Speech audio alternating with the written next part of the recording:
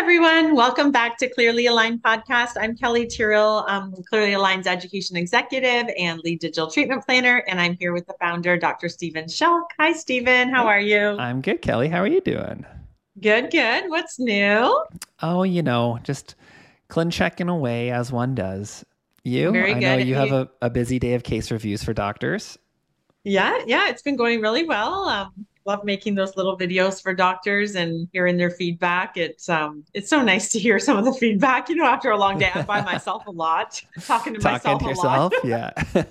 similar to this, except you're actually responding to Does me. does your Um, family think you're crazy? Like, do they yeah, sometimes think sometimes just like Kelly doesn't actually have a job and she's just gone off the deep end? my mom lives with us, and so sometimes she'll come at dinner time when we're all sitting around the table. She'll say, "Oh, you had a busy day with so many meetings," and I'm like, I'm thinking to myself, I did, and I'm like, oh no, that was just me talking to myself, just filming these videos. But I like talk for 8 hours Oh, that's straight, so and I'm good. animated, so it seems like I'm having quite a session, but Well, and I think the hardest thing, and I know this from lecturing to a computer screen as well with all the recorded courses, is keeping your enthusiasm and passion up like you're talking to someone, knowing that they're yeah, going to be listening to you later. It's exactly, and it's hard. yeah, and I don't really have enough time to go back and like re-listen, and I'm wordy anyways, and edit, and so who knows what's in there, or sometimes you leave it running, as You the get video's unfiltered, processing before Kelly. you send it off, and Yeah, I'm like, but my doctors are like, they're like, I love listening to these. Sometimes there's like a little it's strange real. language thrown in or whatever, Yeah, whatever. They're exactly. like, You it get keeps me on my toes just when I think I've heard enough about attachments. Then I'm like, totally. Kelly's keeping me awake with her little Yeah. random comments. So, And just but a pitch to everybody who's listening, if this is something that you enjoy, and obviously Kelly's treatment planning capabilities are just phenomenal. We're doing study clubs that you can come to. mm, And these study clubs, then you get Kelly live and in person. And we're gonna have other doctors doing them too. But you'll be able to see case setups and your own case setups as well as other doctors' case setups and really get that live interactive.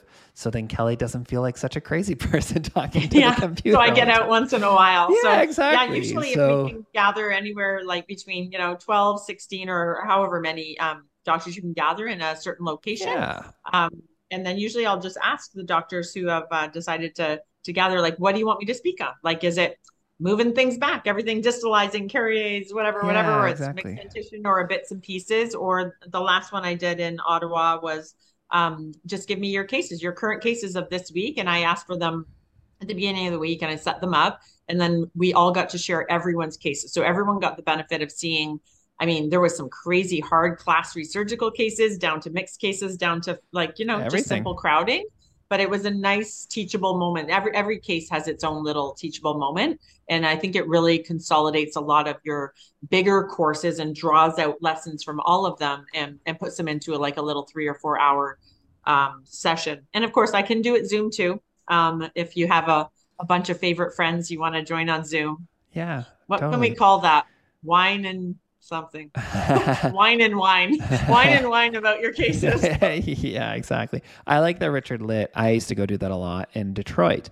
That I'd go Okay. there, and that's where he ran his study clubs. And you'd bring cases, and you'd go through them with other doctors, and you'd bring your progress quote unquote cases. But those were Okay. often, he always said they should really be called lack of progress cases, and it's true. It's we all have that. And so being able to be there to help doctors, yeah, that's what we're here for at Clearly Aligned. Like whether it's the online courses, right? We want to be Yeah. able to take you from ground level up with the full comprehensive courses, whether it's study clubs, whether it's Mhm. ClinCheck reviews and case and ClinCheck setups. Like we're really here to provide full service that gives you the confidence to do aligner orthodontics confidently.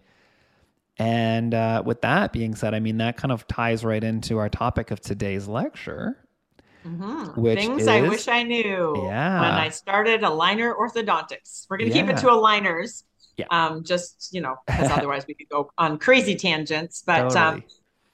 we've been in this space long enough, you and I, that we've made all the mistakes, which is Yeah, why we know what we know yeah, and why we exactly. Or, pursued all of our mentors. or yeah, Yeah. I'll say, because I feel like I've made a lot of mistakes, but what I will say on the flip side is I also haven't. I Yeah, guess. true, true. Here's the thing. I feel like because I had enough like mentors who were awesome, who kind of taught me some of these things, I feel like I actually did miss out on a lot of mistakes. Like I made them maybe like once, but I didn't hit my head against a wall 10 times making the same mistake. Because I had someone then who would kind of show me or teach me, or that I learned from their mistakes, from their content. And that's why we're here right now, because we want to be able to provide you either directly the things that we've made mistakes on, or that we wish we knew, or that we learned from other people who taught us not to do something, and you just made sure not to do it because you knew that it was going to cause issues. So Yeah, absolutely. exactly. So start us off here, Kelly. Okay. I think one of my biggest things, because obviously I spend the majority of my day setting up cases, is the digital movie is not reality. It is a video game. And there are things about it that are real. So, like rotating a tooth, you can expect with the right attachment, you should get it. So there are things that are real, but there are a lot of things that it's just the forces on the teeth. It's the plastic. It's the distortion of the plastic is what you're actually looking at. And it's just so hard when you set up a beautiful case and it's biomechanically correct and we've got the right attachment. And I put some serious effort into it to make sure that, well, my name's attached to it. So first of all, self-respect, but it's going into your patient's mouth.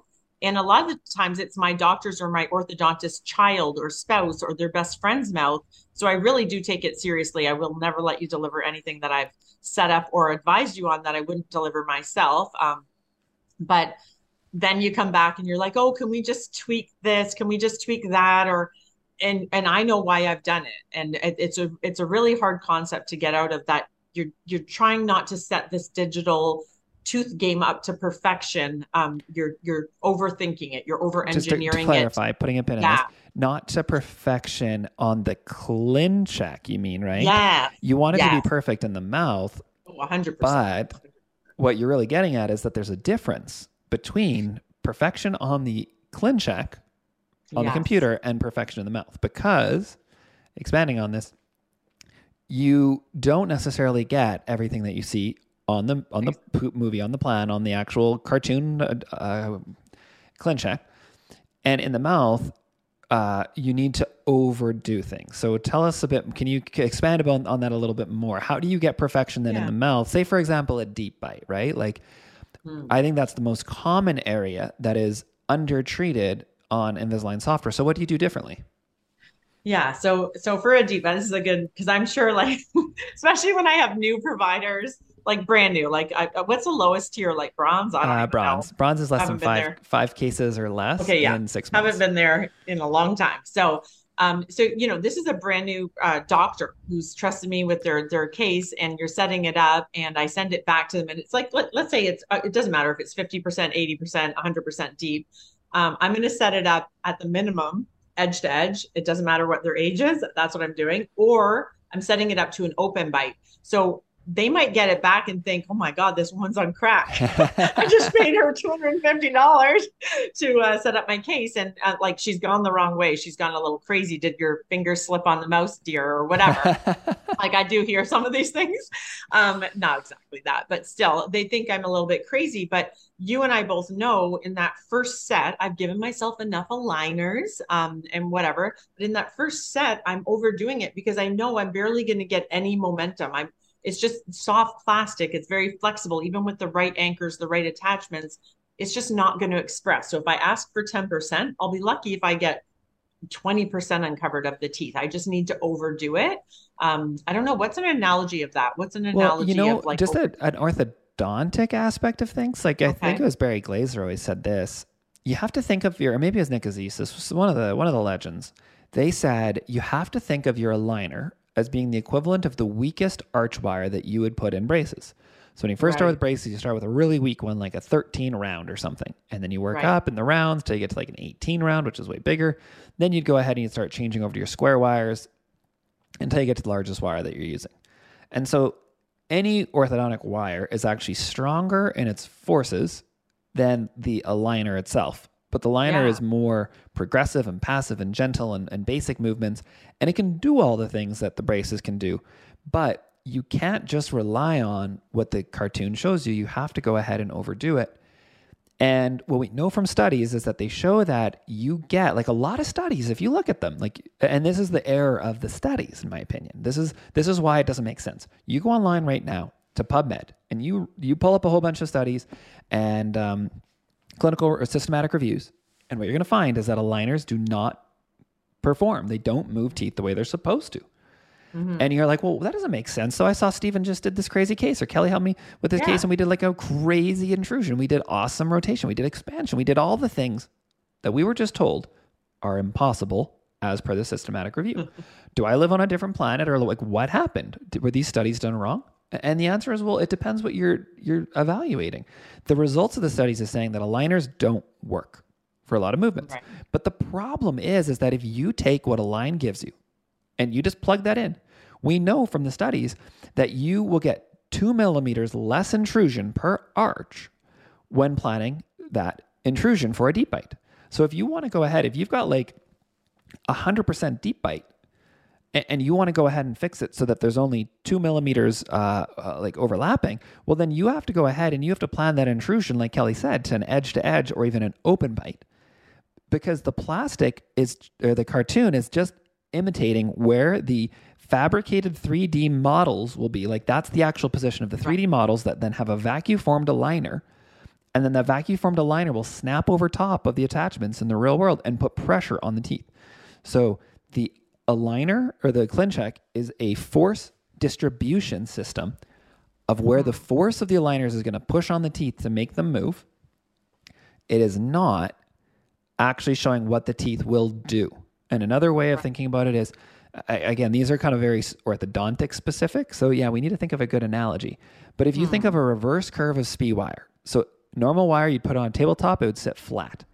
A reverse curve of SpeeWire has a big curve in it that when you go ahead and you put it in the lower arch, it's going to be curving down towards the gingiva. Like if you don't tie it into your lower brackets, it's going to be sticking into the vestibule and the floor of their mouth on the buccal in their lip. Like a rocking chair. Like a rocking chair, just this big curve that sits right down. And then you have to grab that, you have to pull that up and force it into the brackets and then tie it in there. And then once you've done that, now you can go ahead and that's going to try and put force on those lower incisors to intrude them and fix that curve of Spee. Mm-hmm. That arch wire. So the arch wire does not represent what the teeth will do.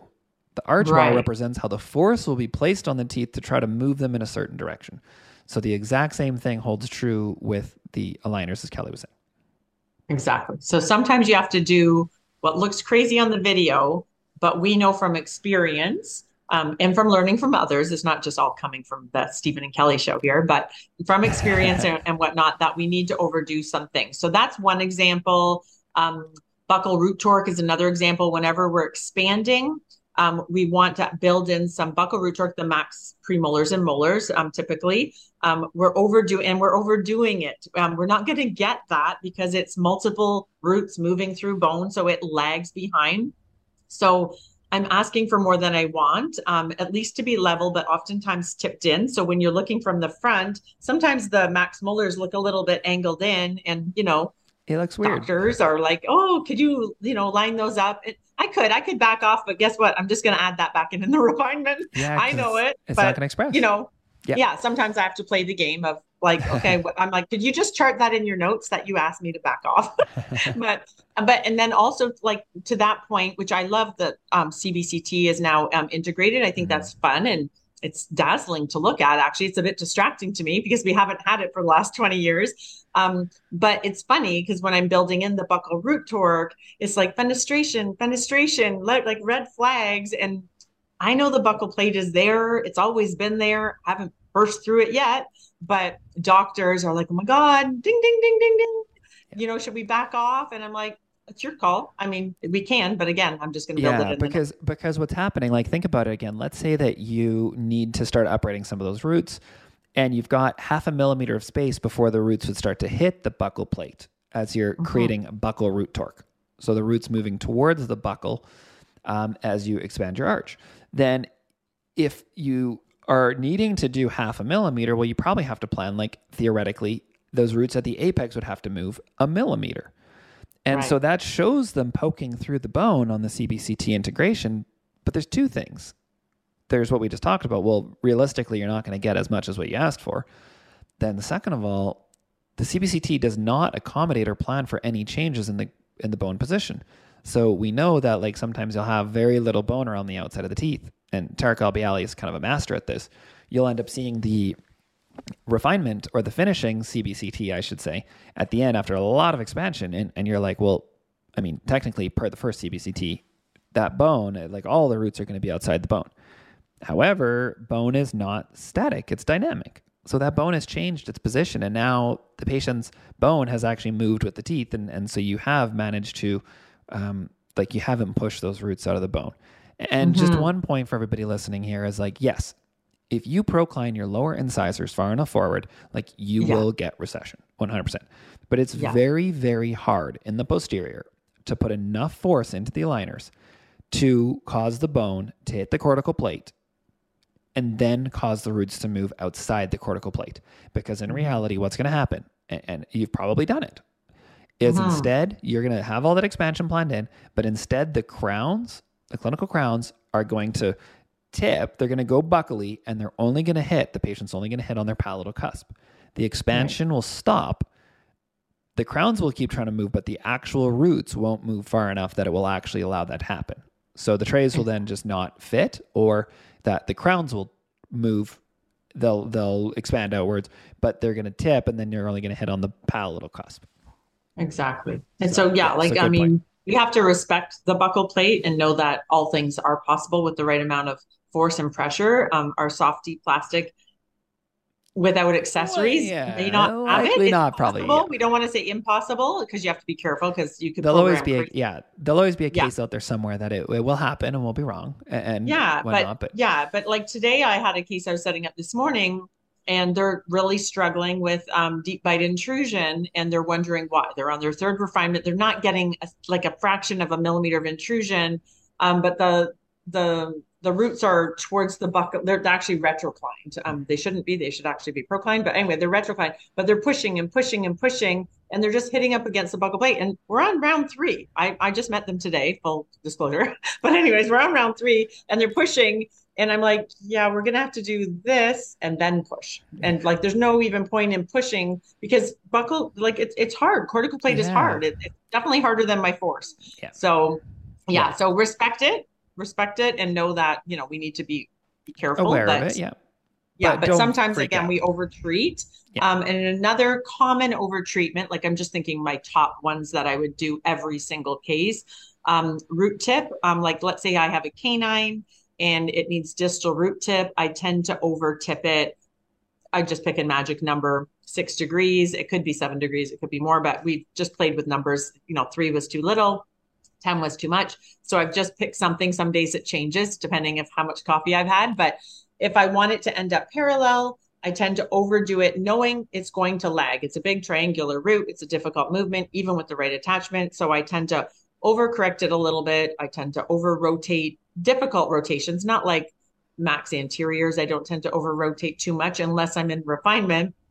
Then I go for it. But I pick and choose which teeth I think will struggle, or if they have a significant rotation, like 20 degrees of rotation, I can pretty much build in some lag there. I know it's not going to be 100%. So I will overdo it. So I'm just over engineering it. It's like I'm putting those isolated teeth on steroids, hoping I just get a little closer to the hole in the golf analogy that I'm so poor at.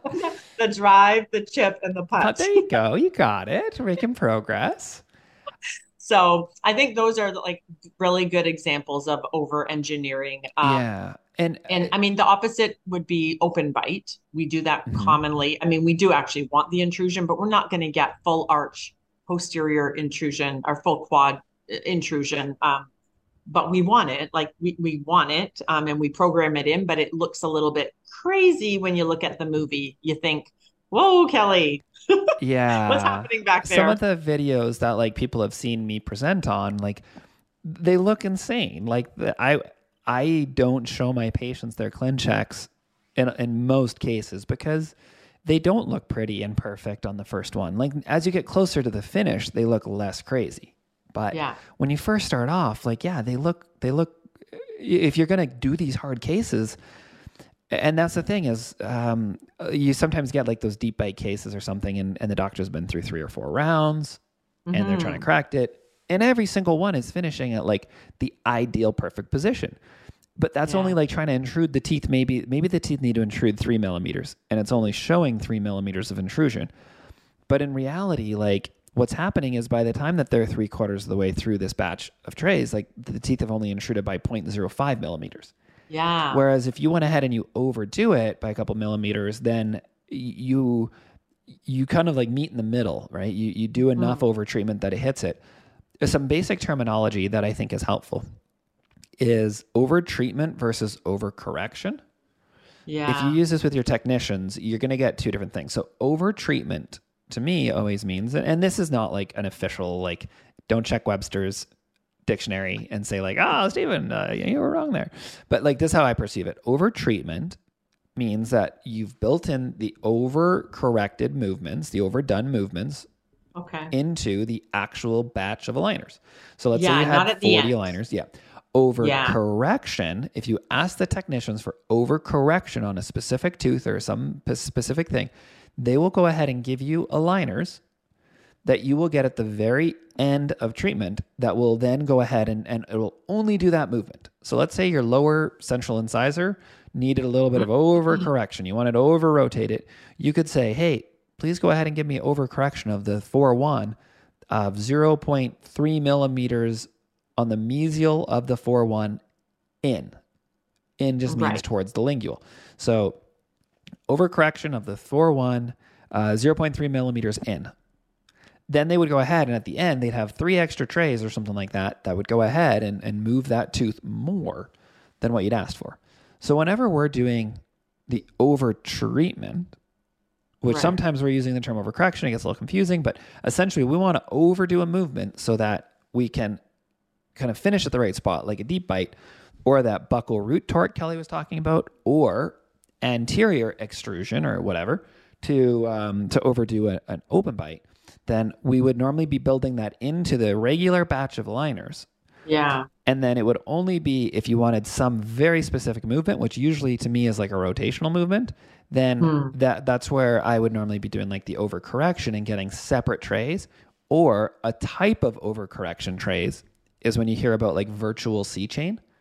Yeah. Or virtual power thread. Virtual C-chain is usually 3 to 3, that it's tightening up the contacts by kind of forcing all the teeth into one another. And that's given as kind of like extra trays at the end. Or virtual power thread is normally 7 to 7, all teeth, second molar to second molar. And that's trying to tighten up all the contacts.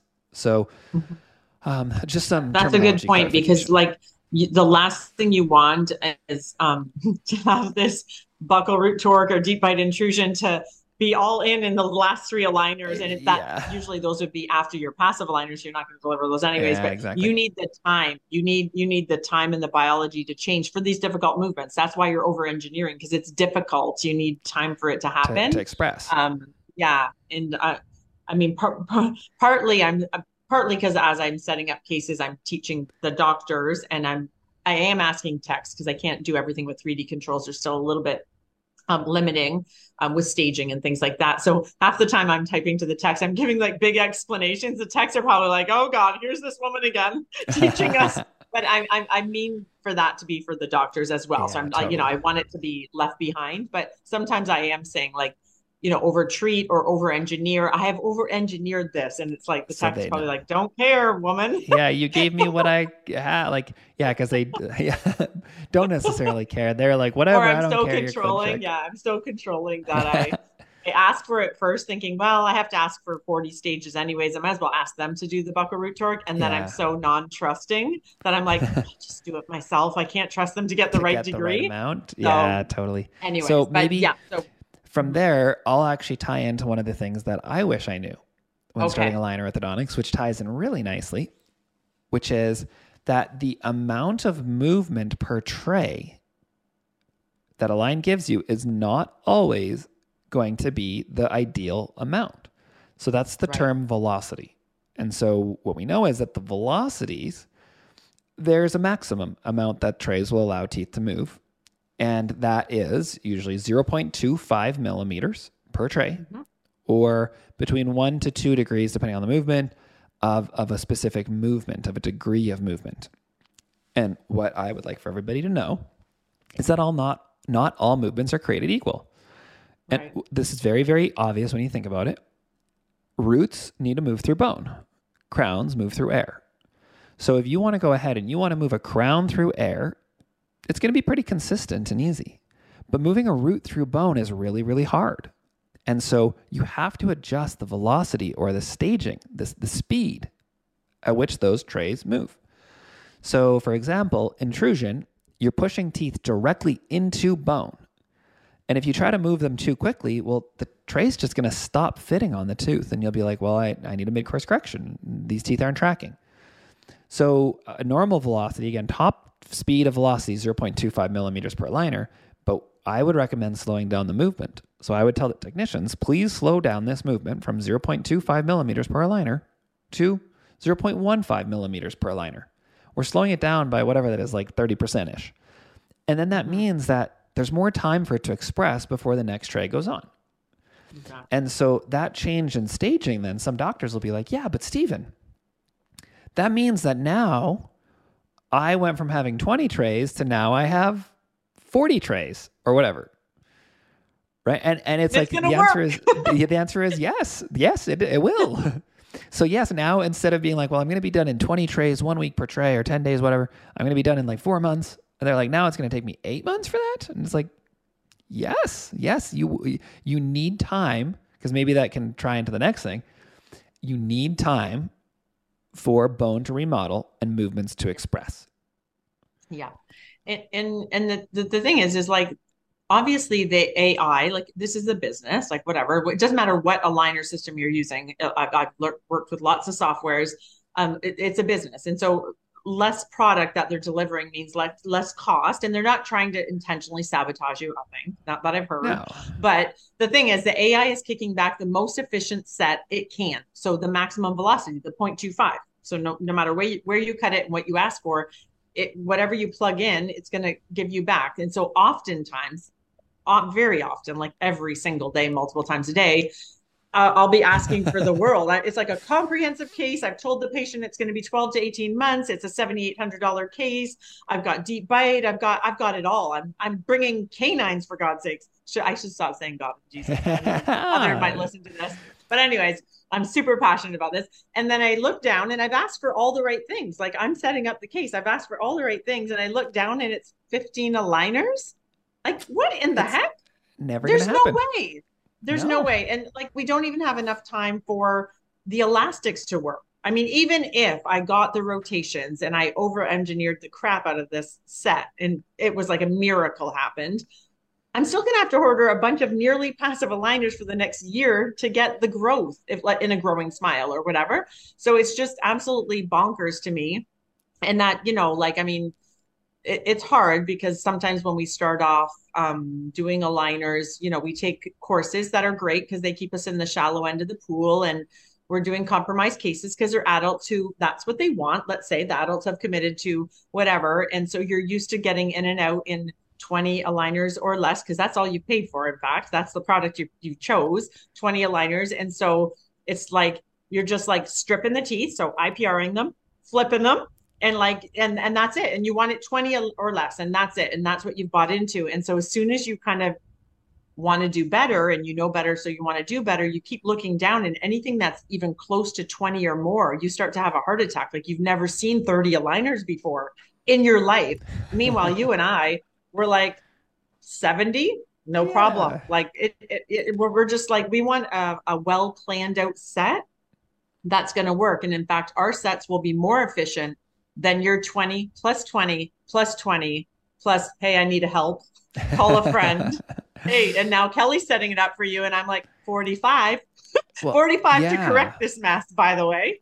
So what's more efficient? A really good, I won't say 70, let's say a really good 50 aligner set where I'm like sequentially distalizing and, the whole world, like a hard case or whatever. What's more efficient? A good solid 50 where now I'm just tweaking a few things, closing spaces, rotating, or the 20 plus 20 plus 20 plus 45 Yeah. Plus I'm Well, burnt out. and maybe tie this into the next one that I have, which is things I wish I knew, which is it takes time, which it ties in right to the whole bone remodeling, but also I used to do this, and my friend Jeff Skinner talks about this, and I think this is perfect. That he says he does a lot of like surgically assisted aligner therapy, and so essentially increasing speed of tooth movement by creating inflammation and Yeah. osteoblastic and osteoclastic activities increased by using like corticotomies or doing like remove some bone from interproximal and then packing with bone grafting material. Like it works very fast. And he said, Stephen, I will quote a patient 6 months treatment time and I finish in 8 months and I'm an absolute villain. Finish perfectly. I quote somebody 10 months and I finish in 8th, I'm a hero. And it's so true that like you miss that time frame of what you quote them, you underquote them because you think that your competitor down the street is doing it. They're quoting that time frame, and if you don't quote it, they won't go with you. Yeah. And then you end up in trouble because the classic things happen that we see a ClinCheck that's sent over to us, and the doctor's done the 20/20/20/20, and they're like, hey, like Kelly, Stephen, I really, really need help. This patient is really PO'd, and I need to fix this deep bite. This is what I told them I would do. And we look at it and it's like, wow, there's been no progress. Like literally the ClinCheck looks like ClinCheck 1. And then we're like, okay, here's the ClinCheck. And we set up a perfect ClinCheck. And it's like, this will work. If they wear their aligners properly, this will work. I will place money on it. And then they look at it and they're like, but it's 50 aligners. And you're like, yeah. And they're like, but I quoted them 6 months and I'm at 9 already. Can you just get me another 20 and we'll be done? And it's like, no, that's all you've been doing the whole time is you're like doing these half measures. And so if we did do it, like sure, we could physically create a ClinCheck that would work and that will look like it works in 20, but it won't. Yeah. And instead things will just stop tracking and you're just going to continue to spin your tires because you never actually got to the point where you set up a proper, full, comprehensive, over-treated, slowed velocity ClinCheck that will like track and work to the fastest speed that their biology and bone will allow. I'm very Italian right now with my hands. If anybody was watching the video, I'm very passionate. So you like, no, the reality is like, go back to this patient and you need to like put your tail between your legs and tell them, look, here's the situation where we're currently at right now. I know we said that it was going to be 6 months, but your bone is showing to be way more complicated or something. You need to come up with some explanation. Yeah. And it's genetic. It's whatever. Your bone is like, whatever reason, you're not a car and this is taking a long time. Realistically, I've spoken to some really like high level providers and they said, this next batch of trays, you need to wear perfectly, but it's going to be a year's worth of trays.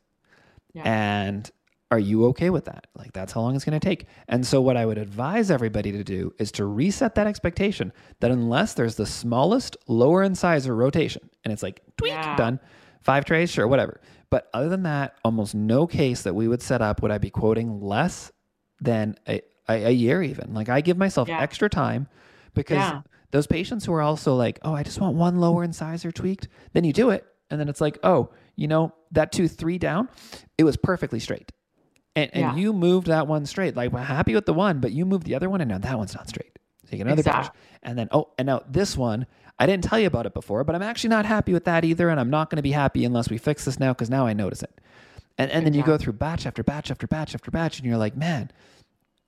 Or you only ordered like 20, like you did a light product or something.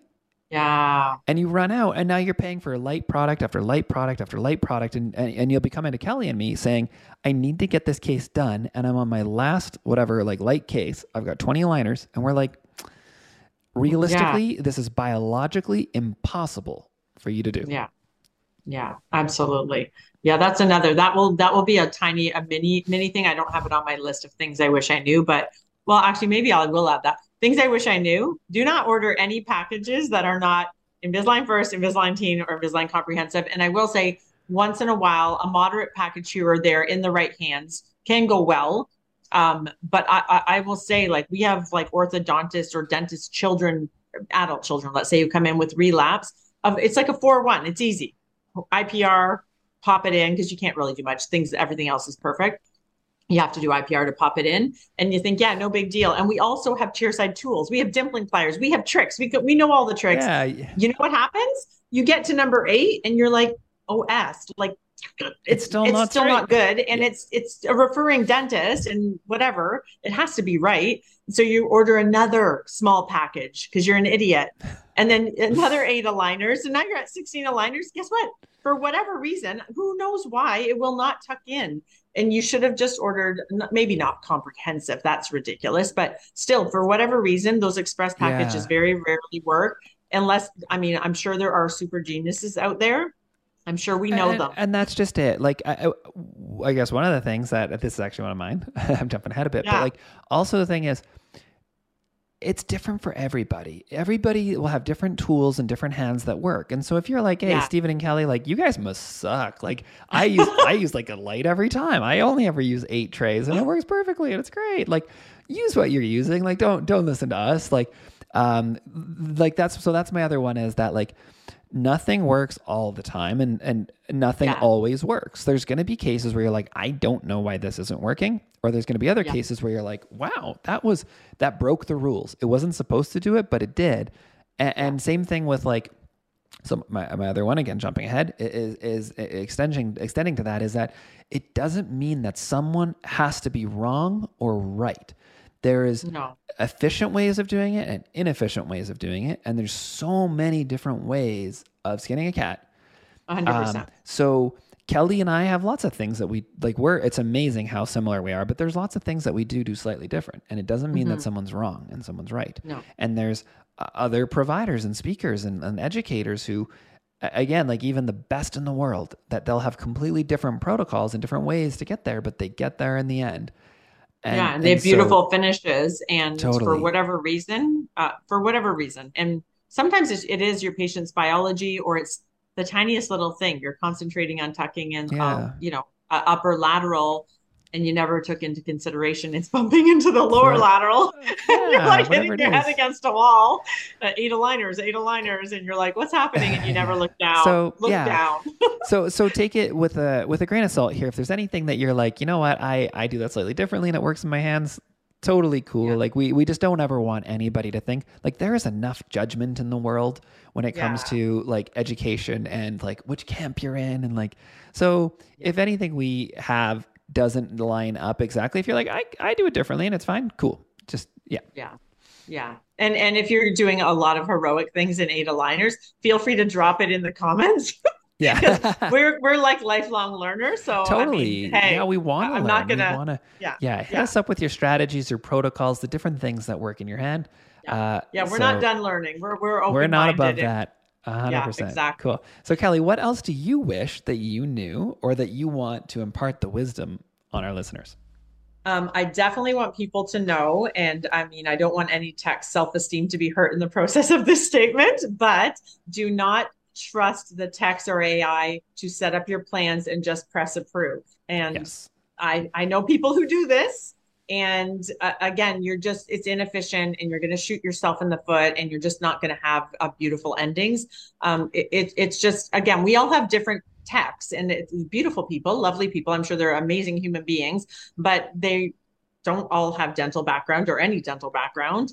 Usually not. And no one taught them anything. They are basically playing the computer game, and their job is to follow your communication and your instructions. So the better And educated just to you are. clarify Yeah. one point, just because I want to make sure it's not that they haven't been taught anything on the digital side. It's just They know the software. they know the software, but they have not been taught dental from like a dental school, dental program, dental assisting, dental hygiene, dental tech, dental anything.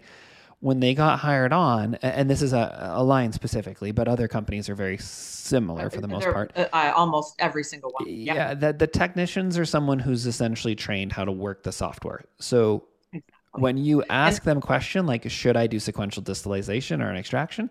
They are not qualified. Like imagine you asked your patient in the chair. Imagine you ask a barista, should I sequentially distalize? How much should I sequentially distalize? I'll do whatever you say. That's ridiculous. That's just it. They're very good at following instructions, but it's not they are not providing. And if you look at all your terms and conditions of whatever software you're using, the technicians are not providing diagnosis and treatment planning. The technicians are providing you with essentially like what you ask them to do is what they're going to give you. And so to expand on what Kelly's saying, when you say like the technician set this case up really bad, or like the technician screwed this up, or Invisalign didn't do this properly, That should all completely be changed to, I did not accept the case that was set up properly. I did not Yeah. explain comprehensively enough. I did not Yeah. achieve this with the tool of Invisalign. Exactly.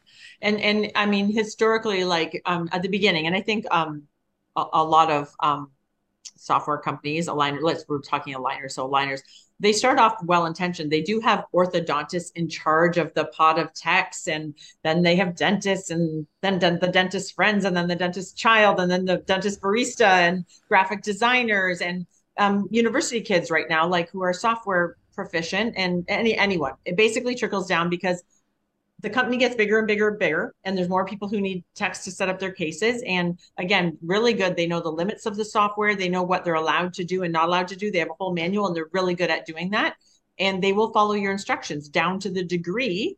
But there's no bumpers up there. So again, like I will get cases from doctors who they put in their initial prescription and they're moving teeth literally out of the face. Like they will be on the floor if you were to approve this, and they want that much, like the doctors actually do want that much expansion, but they're new and they're learning and whatever, so you have to be very careful about what you ask for, because it's the technician's job to give you what you ask for, because you're the doctor, you're diagnosing, you're treatment planning, and their job is to set it up.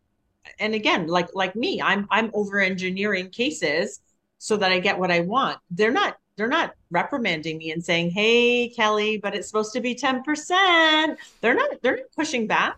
They're saying, "Yeah, here you go. Yeah. This is what you asked for." And my doctor will like legit like go through it and approve it. That's the doctor's job. Yes. Like I'm not diagnosing and treatment planning. The doctor's going to approve it. But so you have to be very careful that you're educated enough to set up the case and whatnot. Yeah. So again, just the AI, the technicians, it's really not on them. No, it's not. And if you again look at the fine terms of the contract, like, and this actually predates, this goes back a ways, that Align has never said that they will diagnose and treatment plan your case for you. So if you ask the technicians, even if it's an ortho, because the pod leads are often orthos or general dentists. Yeah. So if you were to say, "Hey, I would like to speak to my pod lead for them to be involved with creating this case," if you say to them, "Do you think I should do sequential distalization or IPR or an extraction? What's your thoughts?" Yeah. They, like, I don't want to say from a legal standpoint, it's just more of Align policies, and maybe because of the legal implications of them treatment planning for you, they will not give you an answer, because they should not give you an answer, because you are the doctor. You're the one who has to ultimately make that call and pull the trigger. You could say to them, "Please set it up option A, B, and C." And they will do so for you, but they won't do it. They'll only do one plan at a time. So you could say, like, "Please set up this with da da da da," and then they'll do it. And then you could say, "Actually, now please set up this one, da da da da," and then now actually do this one, da da da. But you do that. Ultimately, you're going to have to be the one to pull the trigger, make the call, whose license this is getting built under and designed under. Right. And so the treatment planning aspect of things is your responsibility as the doctor. And as such, taking control with the 3D tools and modifications is something that would be another one for me. And I did know this. I've never really set up any cases without changing something. But every single case that we put through, that we eventually click accept on, we've gone in and changed and evaluated the tooth on the ClinCheck and usually made a change directly using the 3D tools and modifications on the Invisalign software. Mm-hmm. Kelly, give me your thoughts on the 3D controls. Yeah, I mean, I think I love it because it's efficient, that if I can do it myself, and again, I know what I'm doing, and I know how many degrees I can go this way or that way. So again, safety measures. But so I do love it. For me, just because I worked the last 18 months with ULab where I had full control because it's an orthodontic product, I could change velocity. I could change the number of stages. I could make passes. There was no limit. So I got used to that. So right now, I'm a little limited. I can move teeth around, but as soon as there's something that I want, like a velocity change or staging or 4 passives, that like, I'm like, "Oh, darn it, only the 4 passives are missing." And I do play the game. Well, forget it. Let's just not. And we'll put a pin in that as well and come back to the 4 passives for those who don't know in a minute. Just remind me. I love the 3D controls in the sense that I can make some minor tweaks get what I want without having to communicate and Yeah. hope that they read all six of my little tweaks and they did all six of them. Maybe they only did four, and I hate the bounce back and forth. So I think it's Yeah. a great step in the right direction. Um, and I think it's smart to start small and just give us some tools because we're all just learning them. There's even like, I mean, there's top orthodontists who are masterminds at aligners who have never done the 3D tools. They type to their text and get what they want, and they're doing a fantastic job of it, but they've never done it themselves with the 3D tools. So I think it's safe to give people a small amount of tools to start with. Let us get used to those and then build onto it. I would like to have some more control. So But here's a question. What yeah, tools, I'm sure a lot of listeners right now will be like, ooh, that's a good one. What are the different features of the ClinCheck software that you utilize the most? We'll do it in two parts. One is like when you're actually physically changing things. That one's kind of easier because you can see that. And then second of all, what are the different tools like on the top where you've got like the superimposition, the Bolton, the IPR, all those different things. What are the ones that you use the most? yeah. So along the top bar, number one, Bolton and the tooth movement table. If I had to do without those, I probably wouldn't play in cases because and I will say for years, not that I was setting up the cases, my orthodontists were. I was just evaluating the cases and sliding the bar and looking and judging. Yeah. but I didn't even know I didn't know enough. I didn't know about the tooth movement table to assess. So a tooth movement table, Bolton, superimposition. If I slide the bar and I see anything crazy, that's when I go to the superimposition. I don't always go there. I also don't always use the grid. I know people who swear by the grid and they're counting squares and blah, blah, blah, Yeah. blah. If I see anything that, Okay. I was just catches going to my say eye. quick bookmark for those who right now are like, I don't know what all this means. So Okay. essentially, just giving context on Yep. the ClinCheck, when you actually have your cartoon open on the top, there's all the different things you can click.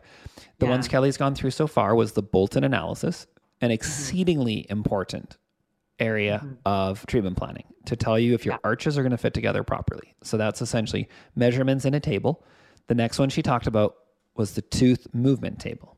The tooth movement table actually gives you the number, the movements of how far a tooth is moving in numbers again.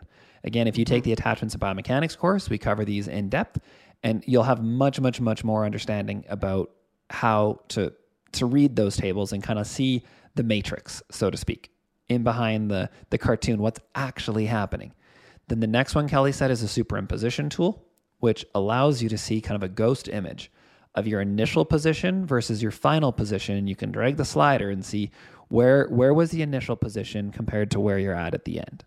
And then Exactly. you were just talking about the grid, which just gives you millimeters. And what else? Is there anything else that you use commonly? That I mean, obviously you probably use the IPR to see what IPR is there. And Yeah, I whatnot, mean, but there's ones I always have on. Obviously, I always keep the attachments on because if I'm just looking at blank teeth, that scares me because I don't. So far, I am that's not Kelly's nightmare. educated and biomechanically advanced enough to do no attachment aligners. I know some geniuses who are, but they have not told me their secrets. But yeah, I just if I so if I deliver a attachments are set with on. blank attachments, they better just be retainers, or else I'll freak out. That's a me problem apparently. So IPR for sure. What's another one?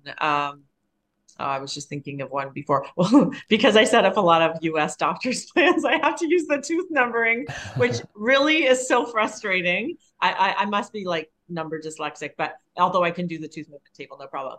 But the tooth numbering, what happens is when you click that, then everything goes kind of dull. So Oh, because it puts a layer on, which is right. unfortunate. It's fine. I can still see the teeth, but I'm just like, really?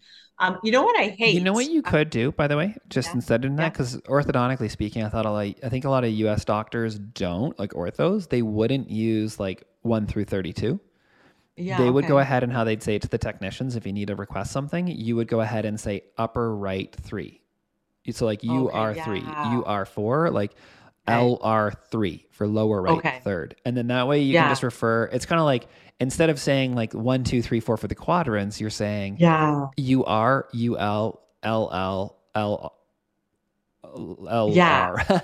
LR, And then LR whatever three or and something. then whatever the tooth number is. So that's the Yeah. Every other once in a way. while when I'm doing my videos and then I'm like explaining teeth numbers to the doctor saying, hey, and I put this attachment on the, 4-3. And they're And like, then I'm like, oh shoot, where are oh, you from? Because I barely even know who I'm talking to half the time. And then I do the tooth numbering, and then I see that their tooth numbering is Canadian. I'm like, hey, we're good. thank Yeah, or God. no. Yeah. The other thing Somebody I just do, talk. because speaking, I like that everybody listening right now is forced to hear all the nuances of Kelly and me with speaking and whatnot. But when I'm lecturing, what I just do as well is I just go into, I'll say like lower right first premolar.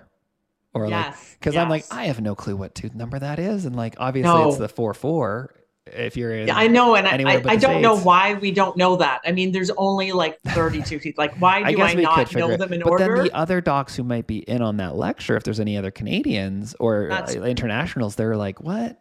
What number are you talking that's about? true. So that's That's why I'm true. like, everybody knows lower right first premolar. You know what tool I don't like, and I wish it was better, was the occlusion. I can't see through Hmm. those ghost teeth and see the little green No, and it's red not dots. great. I It was see better. nothing. It's better on the desktop version. Yeah. Yeah, I keep thinking that's one of those things that every time I hear you lecture, I think, yeah, I'm going to switch over to that, and No, I but never you do. shouldn't. Like they're moving away from the desktop version. Oh, are they okay? Yeah, like I'm trying to like I'm doing the opposite. I'm forcing myself to use more and more of the web version because I realize eventually they're going to stop supporting the desktop one, I'm guessing, but But I wish it was more like the occlusogram, like on the iTero, very yeah. clear. Yeah. What's heavy, what's light, clear, opaque teeth. I don't want these ghost teeth overlapping. I can't, it's Yeah, not it's hard to enough for me. see. Agreed. I'm surprised because that's That's important. That's important. important. It's very Yeah. important.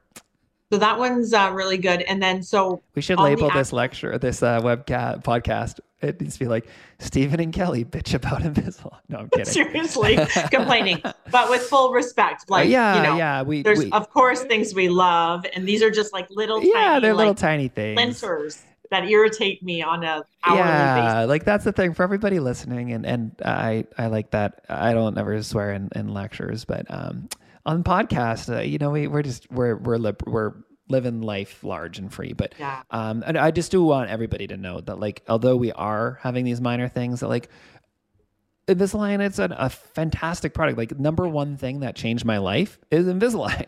Yeah. So Yeah. like that's the thing is like we love the product. There's little things that we want to keep pushing and progressing things towards and things that we know might never change just because of the way that it is. But it's Yeah. these are minor things. But sorry, But and continue. that's the thing that keeps like, I mean, when you're on like aligned faculty and you get together once a year and you have these think tanks, these are the little things that forces the product to become better and the whole like the software to become better in the practice managed schools. Like, what are the things that are irritating you guys, the best of the best? And we put our hands up and we tell them, like, hey, yeah, I set up hundreds and hundreds of cases a week, and just little occlusograms driving me crazy, Yeah. or like, have you ever noticed this, or like whatever. And the people don't realize that the soft, whether it's the engineers or people who aren't actually setting up real Mhm. cases, they're just like, oh, we didn't We realize didn't that know. was so frustrating. Yeah. Easy fix or whatever. So that's that. So on the actual 3D tools, so obviously I do use the little, arrows back and forth, whatever movement. The most often one is obviously buccal root torque. Like every single case, I'm Buckle. adding more, whatever. Love the IPR, obviously plus and minus or remove it. That's another one of my things. Like it's not really things that I wish I knew. Things I wish you knew, not you personally. Yeah, that's okay. Things I wish I think the include general public yes, knew is yes. that if you get a case back and there's IPR on all four quadrants, somebody is on crack. Like that's ridiculous. I love this. Check your bulletin. I like how I'm our very podcast. passionate. Yeah, our podcast. We're just becoming more of our. You guys are getting like the window. By the time we're on like the 20th podcast here, Kelly's just gonna be like dropping F-bombs left, right, and center. Like you're gonna get the full. It could happen. The wall will come down for both of us, and it's like here's the real insight into who Canadians we are. aren't as friendly. But I agree 100%. If you're getting IPR on all four quadrants, something is wrong. Something is very wrong unless they're like 70 and they have severe periodontal issues and you're doing it for perio purposes. Yes. But if they're like 20 years old, like why? Yeah. You need to check your bulletin. And even if it's a compromised case, like you're just setting up class 1 canine or whatever, you need to give your head a shake. You really don't know what you're doing. You're just slicing and dicing and getting them in and out and taking people's money. And I think that's just ridiculous. As soon as I see it come back, and sometimes it's the AI and the software, you haven't asked for it. And maybe it's not a template. It's just come back that way because friction has happened, because things have unraveled, and maybe you haven't asked for avoid no friction or expand and procline. If you didn't ask for expand and procline, they're just going to rotate everything in place, and you're going to have IPR popping up like popcorn for all 13 of the aligners they're going to give you. IPR, nothing is going to move. And in fact, you can't even get in there to do this magical IPR in all four quadrants because nothing is. Yeah, without doing IPR on the buccal of one tooth and the lingual of the other one. Yeah. So, I mean, in general, and I'm not against IPR when it's needed, but it usually, typically, and again, there's a few exceptions, but typically it's in one arch or it's in no arches because you've left extra space to accommodate. But very rarely, I mean, again, minor like a refinement or it's a midline shift. Sure. A little bit here, a little bit there to cheat the midlines, blah, blah, blah, blah. We all do finishing touches, but we're talking like first round. Yeah. And you're IPR just tucking everywhere. The suckers back by mutilating a whole bunch of teeth. Like that's wrong. And I'll add on to a grievance. Not grievance, sorry. I shouldn't say that. I should just rephrase it as like something I wish people knew. We'll keep this nice and politically correct here. Drawing this back in. Yeah. In our podcasting careers. Kelly will take an Ativan. But I'm just loving this right now. Like, I feel like this is starting to give a bit of a platform of like, just instead of being so like correct all the time, I'm like, yeah, I like this. I like just kind of like saying it like it is. But I don't like when the ClinCheck shows up and you get IPR happening in all these different spots. Like you said, like popcorn, it's like, psh, psh, psh, psh. It's a light show. And it's like, well, do I do the IPR? Am I actually going to bring this patient back at 2 and then 4, 7, 9, 12, 13, 18 to do IPR 7 times? Yeah. And so recognizing that Align has set up whatever triggers in the software to be like, boom, IPR needs to happen between these teeth, then it's you as the doctor have control over when that IPR happens. So I much prefer getting my contacts derotated and lined up so that you actually do the IPR between the interproximal contacts. And you're not doing the IPR then between the, hitting if they're so overlapped that you're doing it on the buccal of one tooth and the lingual of the other tooth. And then you finish rotating the teeth and lining them up and you're like, wow, these teeth look, like you said, mutilated because you didn't do the IPR in the actual interproximal. And that's because Align essentially gave that IPR to happen at like 7 different spots. And then clinically, it's so inefficient because you then need to do IPR. Like, when do you do it? Do you bring them back 6 times? Versus instead telling the technicians, like, this is the instruction you give them. Please complete IPR only when the contacts are nearly derotated or are completely derotated. Do all the IPR at the same time.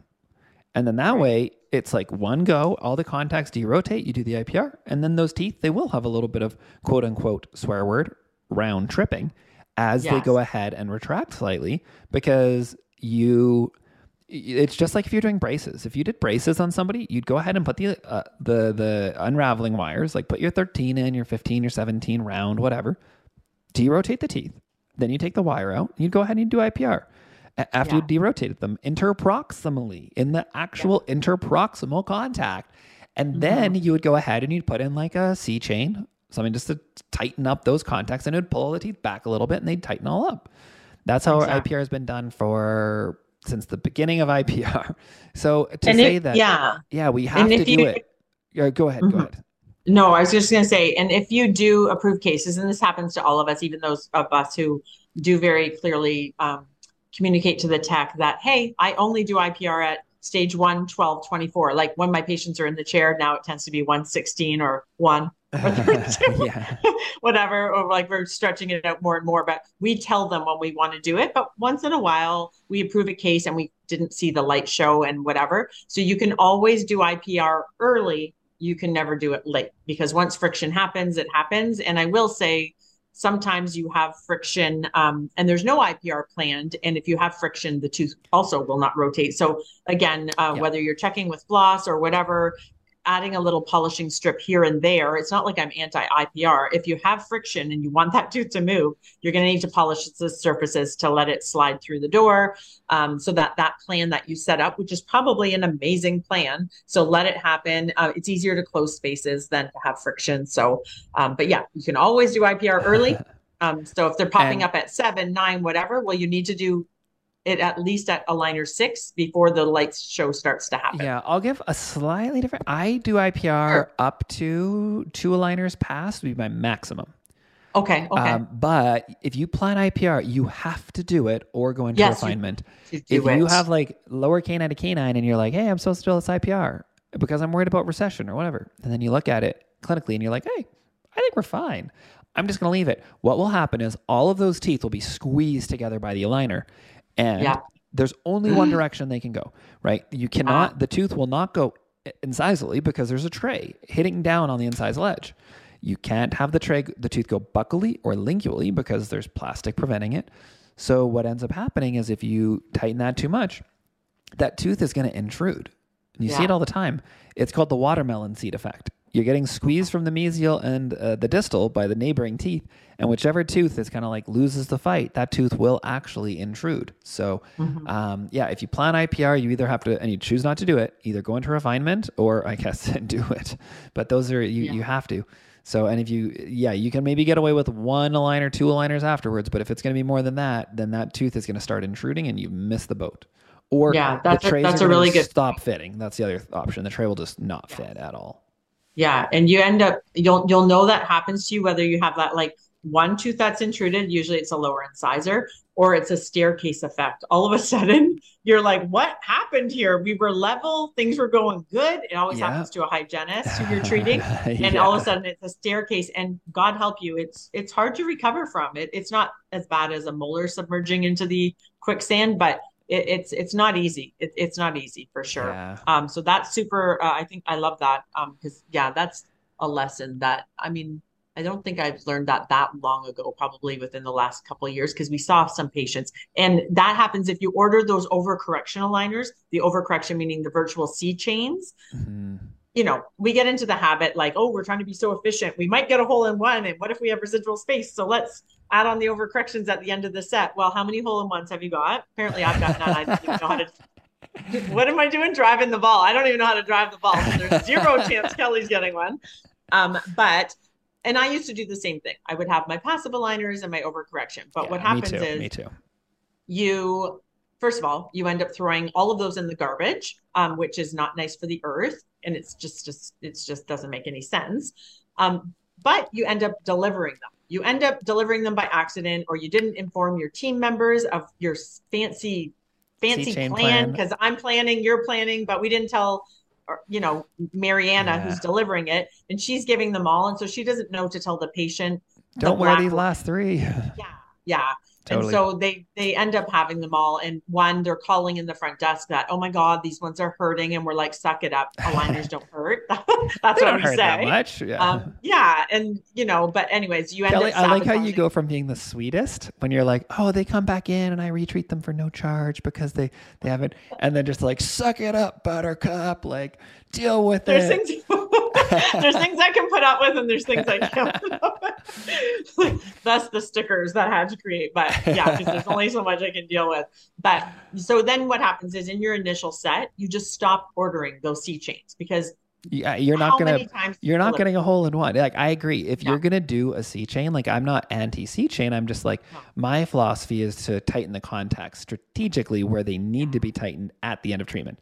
So you finish treatment, you floss all the contacts, you write down all the loose contacts, and then you just tighten those ones with customize with fake IPR. So you go ahead and you customize it. So you only tighten where you need it. But I could see for sure the argument to be made that this is probably your last batch. Then order your 3 virtual C chain. But you're seeing someone who's like, I don't know, gnarly, crazy bite, and they're 16 or they're 14 and they're still growing, and you've got class 2 correction, and they've got like their central incisors twisted completely sideways, and there's a tooth in their nose, and you're like, hey, let's get some virtual C chain at the end. Like virtual C chain is your enemy unless you're done, because like you mentioned earlier, friction is the enemy as well. Like you don't want teeth tight If they're tight, they won't move past each other. And your problem is that everything stops moving. It just all, it's too tight. Either teeth intrude or something goes off track, or the trays stop fitting. And so what we do, so one of the things I kind of learned pretty early is that I'll actually ask the technicians to ensure that there are no heavy collisions between teeth during movement. Sometimes if you look at your ClinCheck and you look really up close and you're looking right in at it, you can see how the teeth are kind of like bumping against each other like bumper cars. Yeah. And so I say no collisions during movement. I don't necessarily ask them like, please give me like 0.5 millimeter of space between every contact. Like not like that, but it's just like ensure no collisions during teeth during movement. I ask that on every ClinCheck because it ensures, like you were just saying there, if you don't do that, you have to use your finishing strip and you floss the teeth every time they come in. And then you're like, oh crap, we've got to take contact between these two teeth. Okay, finishing strip, like back and forth. Yeah. And then you're like, oh, next one. Oh yeah, another tooth. Okay. And you floss it all and it's like, technically, the dentist is the only one who can really use that finishing strip. Yeah. And what a waste of time versus just telling the technicians to like ensure no collisions. Maybe that added 2 aligners in the grand scheme of that patient's treatment. That for 2 aligners, the teeth moved just to make sure there was enough space and then they all slide past each other. Do I really care if the patient finished in like, let's call it a year and 2 weeks or 11 months? Like, I don't care. Well, and the reality is those extra 2 aligners were insurance that your rotations and your root tip and everything did work. Totally. Because everything would have fell short. As soon as they hit, they would have stopped. And so that provider who approved that with the collisions happening, they're definitely ordering more aligners than 2 to 100%. Fix it. So anyways, you learn these things as you go. It's the irony of what we see, which is that like, yes, we use more aligners right off the bat. Yeah. But we also, by changing the staging, making sure that everything tracks perfectly and is on the right pathway. But it's also like, well, in the end, I almost never, ever, we were talking about this in clinic this last week, have a mid-course correction. Almost never. Like the whole getting off track, like we have lots of refinements. Don't get me wrong. We refine all the time, but we don't have cases where you get halfway through and things stop fitting. Like it just doesn't happen. That's so funny because when I worked with ULab the last 18 months, you can order what you need. So you can do stints and you can reevaluate. So you could order, if you had a 40 aligner set, let's say I planned a 40 aligner set because, we plan big cases here in Canada. So we plan it and they're like, well, why are you ordering all 40? Like you should order 10 and 10 and 10. First of all, I'm too cheap to pay the shipping. It's not me, it's my clients, but still like, why would I do that? Doesn't make sense to me. But I'm like, why would I do that? I planned an amazing plan. It's going to work. I know it's going to work and I'm even new to your product and whatever, but I trust it's going to work. Are like, they're the same. Exactly. And so, once in a while, like if there was like an impacted canine that was completely, absolutely crazy and I planned 50 aligners, okay, sure. Maybe it will go off. Yeah. So maybe I'll at 24 where I start to think if it's going to go off, it's going to be right at stage 24. Me and you, we could guess at that. So sure, if I don't want to pay for all the aligners, that's what I would do. But if you've planned a good set and you get good at it, very rarely do you abort mission. And so I think that's another thing. Yes. Things I wish I knew is that when you're monitoring your patients and you're looking, not that you shouldn't look carefully and do your due diligence, you should, but don't hyper look. Don't be looking so closely that you're finding problems just to scan at week 6 because you see some little crazy thing that's off. Yes. Like go. Keep them moving. Yeah, I think the key is this. I get asked a lot, and I should really put a whole lecture together for this. How do you know when you should go into refinement or not? And the answer to it, in my opinion, is it what I call the rate determining step? Yeah. So if you look at it, and I'll get doctors being like, should I go ahead and like jump into refinement? And it's a very valid question. You don't really know. Yes. And you're looking and you're like, oh crap, like the 2-4, the upper left first premolar, it's not fitting at all. Like it's there's a big gap. And then you're like, ooh, that's not great. But then you actually look at the ClinCheck and you're like, what movements are we really trying to do? And you're like, oh, well, we've got a canine that's way high up in the upper right, the 1-3 position. And you're like, we need to bring that canine down. Like that's the thing that is most important. And the 2-4, the upper left first premolar, what are we really doing there? Nothing. Like that tooth maybe like it moves a teeny bit, like it intrudes, it extrudes, whatever. I don't care. But you look at that and you're like, this is not the rate determining step. This does not matter if it doesn't track, because the 1-3, the upper right canine, that is what takes time. That needs to come down. And so we're pulling it down with an elastic or whatever. So no, like, do I care that that one tooth isn't tracking? No. And likely, am I going to get a hole-in-one on this shot? No, I'm not. Yeah. So do I care if I'm going to end up being 5 feet from the pin, or if I'm going to be 7 feet from the pin? Yeah. Oh, all this golf for you, Kelly. I know I'm throwing at you.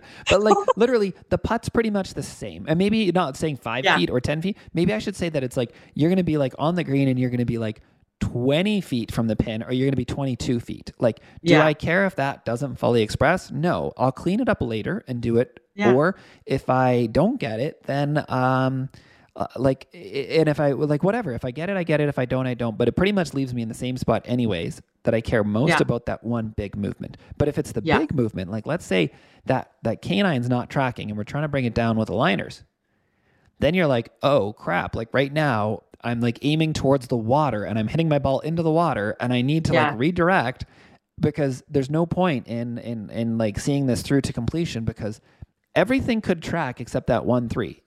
But the 1-3, then that takes a year for that tooth to move. Like we still, no matter what, we're going to have a year once we get into a new set of trays. So there's no point in wasting our time, get into refinement. Exactly. Another big thing, and this is like something that we hear all the time, or we see on our Facebook, like study groups all around the world, really. You always see it a few times a year, is people freaking out about wiggly teeth.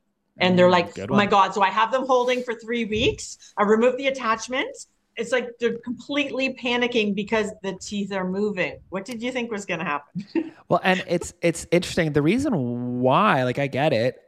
Regina Blevins kind of told me to stop freaking out. And she was like, probe the teeth. And if you have high probing scores, then you've got a problem. But the thing that's interesting is that with brackets and wires, it holds everything together. So you never see wiggly teeth until you deband. And once you deband, it's amazing. If you look closely, especially if you like were just finishing, like you had a very efficient case, and you feel the lower incisor and you're like, it's like a squeaky door, and you're like, oh my God. But then you're pretty much done your treatment and you bond on a lingual wire or whatever, and you're like, nobody saw that. But really, that's the same scenario as the aligners. It's just that because they never take their braces off, you never see it. And so that same process is happening. You just didn't know if you were doing braces, because it's splinted together. And the more rotated or crowded, like shark teeth, lower anteriors, where you're really rounding it out, and we're not doing anything crazy.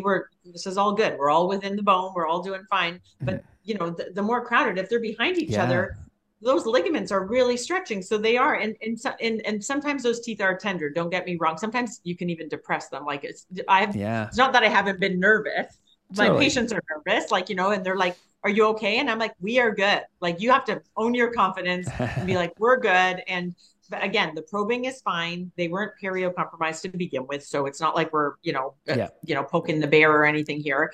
It's just those ligaments have stretched and you've moved them into a brand new position, and it needs time for the ligaments to shorten and for the bone to, solidify. It's like wet cement. That's how I tell them. The concrete needs to harden. Yeah. And slowing it down, telling them, okay, well, let's go to a 2-week cycle or 3-week cycle. You're just getting in your own way. You need it to get to its final destination so that the concrete can start to set. If you keep moving the post every time the concrete is just getting a little hard, again, you basically are moving through drying cement. It's harder for that tooth to move. You want to just go with the inflammation, just go with it. Just get it finalized. And I do want to put a point out, because I've had 2 cases that break the mold. Like I said earlier, things don't always happen and they don't never happen. Yes. And I actually have one right now where I was distalizing a lower second molar on a patient, and I saw that the root was conical before starting. Okay. And for whatever reason, I told this patient, like, we need to distalize this tooth a decent amount because he's quite class 3. And I didn't really even like necessarily want to treat this case. And he was like, no, I really want to do it. So anyways, we start distalizing this tooth, and I had warned him beforehand that having a conical root on a lower 7 with denser mandibular bone, that it was something that I was concerned about. And it's just very, very interesting, because you hear the statement all the time that you don't get root resorption with Invisalign. Right. No, the exact opposite. significant root resorption. And like we're putting big forces on these teeth. And again, the root structure is terrible. Like crown to root ratio is horrible. And I'd warned him. I even have it signed in the informed consent that he could lose these teeth due to the orthodontic movements, which is not a common standard of practice I would do. But a conical lower tooth with bad crown root ratio, with dense bone. And did you have a TAD? Like, was it? No, I was just using the aligners just to like start with distalizing the lower sevens. And this tooth has had significant external root resorption. Like it's something. And so that's the other thing. Here's a myth, is that we say that you can't cause root resorption with Invisalign. And that's nonsense. Like in my opinion, complete nonsense, because teeth don't know if the force comes from braces, Invisalign, your finger. Yeah. If you wanted to move a tooth, you push your finger against that for 3 weeks straight, 4 weeks straight, and then, well, maybe more than that, do like 6 months straight of pushing with your finger, that tooth will 100% move. Guaranteed. Right. Just like how our tongues can do that. So if there's strong enough force, or if the biology of the patient or the bone of the patient or whatever is happening has caused that tooth to experience external root resorption, like as general dentists, you guys have probably seen that you just take a regular x-ray on some random person and they've got a whole bunch of external root resorption. And then you're like, oh my goodness, did you have braces? Did you have like significant braces for 5 years? And the patient's like, nope, never had it. And you're like, what? Like, how do you have that much root resorption? And the reason is that their body, for whatever reason, just started resorbing those roots. And so the same thing can happen then in orthodontics. Should there really be root resorption? No. Is there? Yes. So I do have 2 cases out of like more than 1,000 that I look back on, and we've ended up in a position where the tooth has become compromised due to the teeth either having like root resorption or something weird going on with bone. So the third thing I would say is, but both of those patients, as an aside, had bad probings. The third thing is just go ahead and take a PA or a bite wing. But keep in mind that the bone is going to look like there's a radiolucency. It will look like there's an infection. Even if you endotest that tooth and it shows up as normal, and I wouldn't necessarily jump in a root canal if you endotest it and it shows up being abnormal, because I've had a lot of teeth where you're like, they're either like really hyper inflamed and it feels like the cold is lasting longer than 15 seconds, but the tooth isn't achy. It's not hurting other than it just feels like loose and it's sore. It's tender. And then you check them in 3 months, 4 months, 5 months, whenever it's stabilized, and it's like, oh, the cold sensitivity is completely normal now. So just keep in mind that everything endo-wise, in my opinion, gets thrown off a little bit. So, and to that point, I think we've already kind of said that, like, I mean, the movie is not reality. It looks so easy and doable to distalize, especially in the mandibular bone, just because we're talking about that. Like, sure, like it's class 3. Let's just sequentially distalize through the mandibular bone. Without a TAD, without like things. It's I mean, I'm not saying it's not doable and that you're going to get, definitely you're not going to get root resorption every time or even any of time. Like it's one of these things. It happens once in a while, once in a lifetime, whatever. But it's not just because the movie shows it happening, it doesn't mean it's going to happen. And in that instance, sequentially distalizing through mandibular bone, it's tricky, dense bone. Right? It's the densest bone in the body, especially the posterior mandibular. So, and maybe I'll finish off with my last one here, and then I'll let you have one more too. Here's my last one. Then is also understanding and recognize what I wish I learned a bit earlier. Is that 2 things? I'm going to do a 2-parter. 1. You cannot make every case successful. No. If patients are not willing to do their part, they're not wearing the trays, their hygiene is not good, they're not on board with all that, we're personal trainers. We are not the players. We're I should rephrase that. We're the coaches. I say coaches, personal trainers, teachers. That's who we are. I can't write the test for you. I can't play the game for you, and I can't do your exercises. I can't lift the weights. And so at the end of the day, if you don't do it, you're not going to be successful. And it's not because we, as a clinician, set things up poorly. And so not every case is going to go perfectly.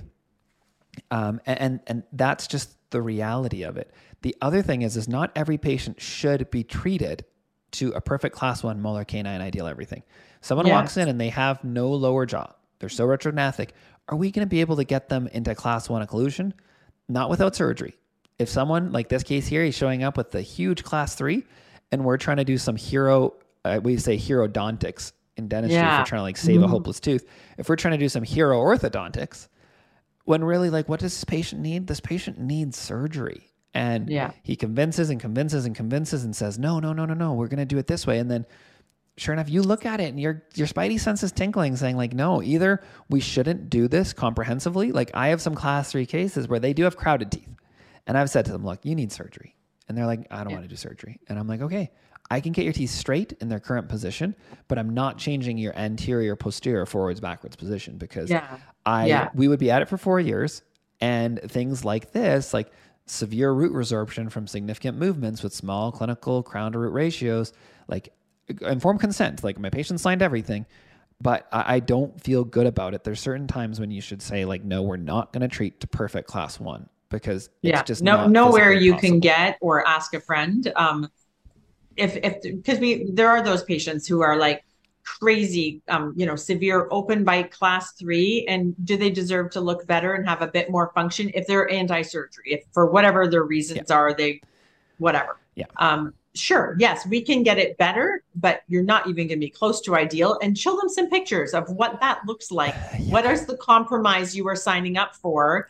When you ask me to set it up, I will tell you we'll what tell we are capable of. Yeah, we'll sometimes tell you, we might be the ones who say no, like, or refer this to an orthodontist. This is a surgery case, and like, we need to like help you stay within the box so that you don't end up one day regretting this. We'll be your safety net to make sure you don't do something stupid. Do no harm. There's no profit and there's no sleep in these types of cases. But again, to that point, if there's a patient who has been everywhere, absolutely doesn't, I mean, it doesn't really matter. They understand the compromise. Yeah. Get their teeth closer so they can bite into a piece of food and they can get married. Goals. Exactly. Life goals. I don't have a big, like, I wish I saved the best one for last. But anyways, I will just say, for just like general practitioners or even orthodontists who are just kind of getting into aligners, and they've been limiting themselves, like aligners can't do that or aligners can't do this, to not be afraid of partnering auxiliaries with your aligners. Like, think creatively. Do not be afraid of elastics. It's an elastic. Calm down. And everything in ortho, almost everything is reversible. If you've moved something the wrong way, you can move it back again within reason. Whatever. Ignoring but like the last 2 cases I just was talking about. But in general, agreed, 100%. we do hard cases. Like, we do big, hard cases. So these are not your just, your generic cases, but don't be afraid to use like elastics and bond some buttons, and learn about Carriers, and learn about all the extra features and software features that Align or any other software company that you use has to offer you, because these are your friend and they're meant to be partnered together so that you're giving your patient the best possible solution, that you're not just sticking to your one tool and that's the best I can do with this tool, because they deserve better and it makes it more fun. Yeah, you understand the whole thing. Yeah. Awesome. Okay, we got a little bit crazy there. Yeah, we went a little long, but hopefully don't hate us. Yeah, nobody's come to me and said our podcasts are too long, but I really do appreciate those who come up and give insights and feedback. And I feel like it's likely there's going to be some people afterwards who, somebody said this before, they're like, when you guys give more personality and you're like yourselves, not that we're like putting a mask on any times, but like I do enjoy just kind of being more open, and like maybe we'll say something that someone looks back at and they're like, oh, I can't believe like you guys said something inappropriate or you said a bad word or something. But like, does Kelly go to church? I do. But I think that like this is fun. I think we should keep on with this style of just not worrying quite so much, I guess would be the thing of saying not something that so serious. Yeah, not exactly. Serious. Hopefully no one has crashed today with all my screeching, and I don't know if I scared. I could. When you're listening in traffic right now. Awesome. Well, it's been a pleasure. Great, and if always, I don't Kelly. see you before, I'm not going to see you in August. Yeah. We'll see each other soon enough, but yeah, soon enough. We've got some great courses coming up. We've got Austin 1 day event, 2 days. 2 days in Austin, deep dive. As in September. Oh my God, we have Summit. Yeah. Speaking at Summit. So that's super fun. What else? I'm going to the CAO for anyone who happens to be sneaking in fun. your GPs Yeah. or my orthodontists who follow us. Yeah. So yeah, CIO. What else is happening? In the fall, we're I don't know if this will be announced by the time this podcast comes out, but I think we're likely going to be speaking in Washington and maybe New York City is the plan. We'll see if that comes to fruition. We might be speaking in San Francisco and Los Angeles again in December. Okay. Other than that, like you said, mixed dentition in November. Come to Toronto. Come to Toronto. It'll be a good time. I'm at all these events, but I'm from Burlington, so it's my place. Yeah, this is your backyard. And again, any course we ever run, if you come and you're not happy and you didn't find value in it, just let us know and we'll go ahead and give you a full refund. Because we talk about raising the clinical bar for doctors. We want to raise the clinical bar for patients. We want to raise the clinical bar for your education and make sure that you really find value in it. So we're here for that. So we haven't found anyone who hasn't loved us yet. So far, we've been pretty good. I think there's one out of, we've taught 1,300 doctors and there's been one request for a refund. So we're doing pretty good. Maybe they just needed the money for something else. How could they have not liked it? Whatever. They're quick learners. They just took it. Maybe if we're not everybody's cup of tea, I think that's fine too. So yeah. All right. Well, okay, cool. I'll be offended. But Kelly will. Give me their names. If you request your money back, she's coming after you with the golf club because she doesn't Kelly's know. Watching. She doesn't know how to use it for anything else. So no, I don't. Awesome. All right. Well, have a great night. All right. You too. Okay. Bye, Kelly. Bye.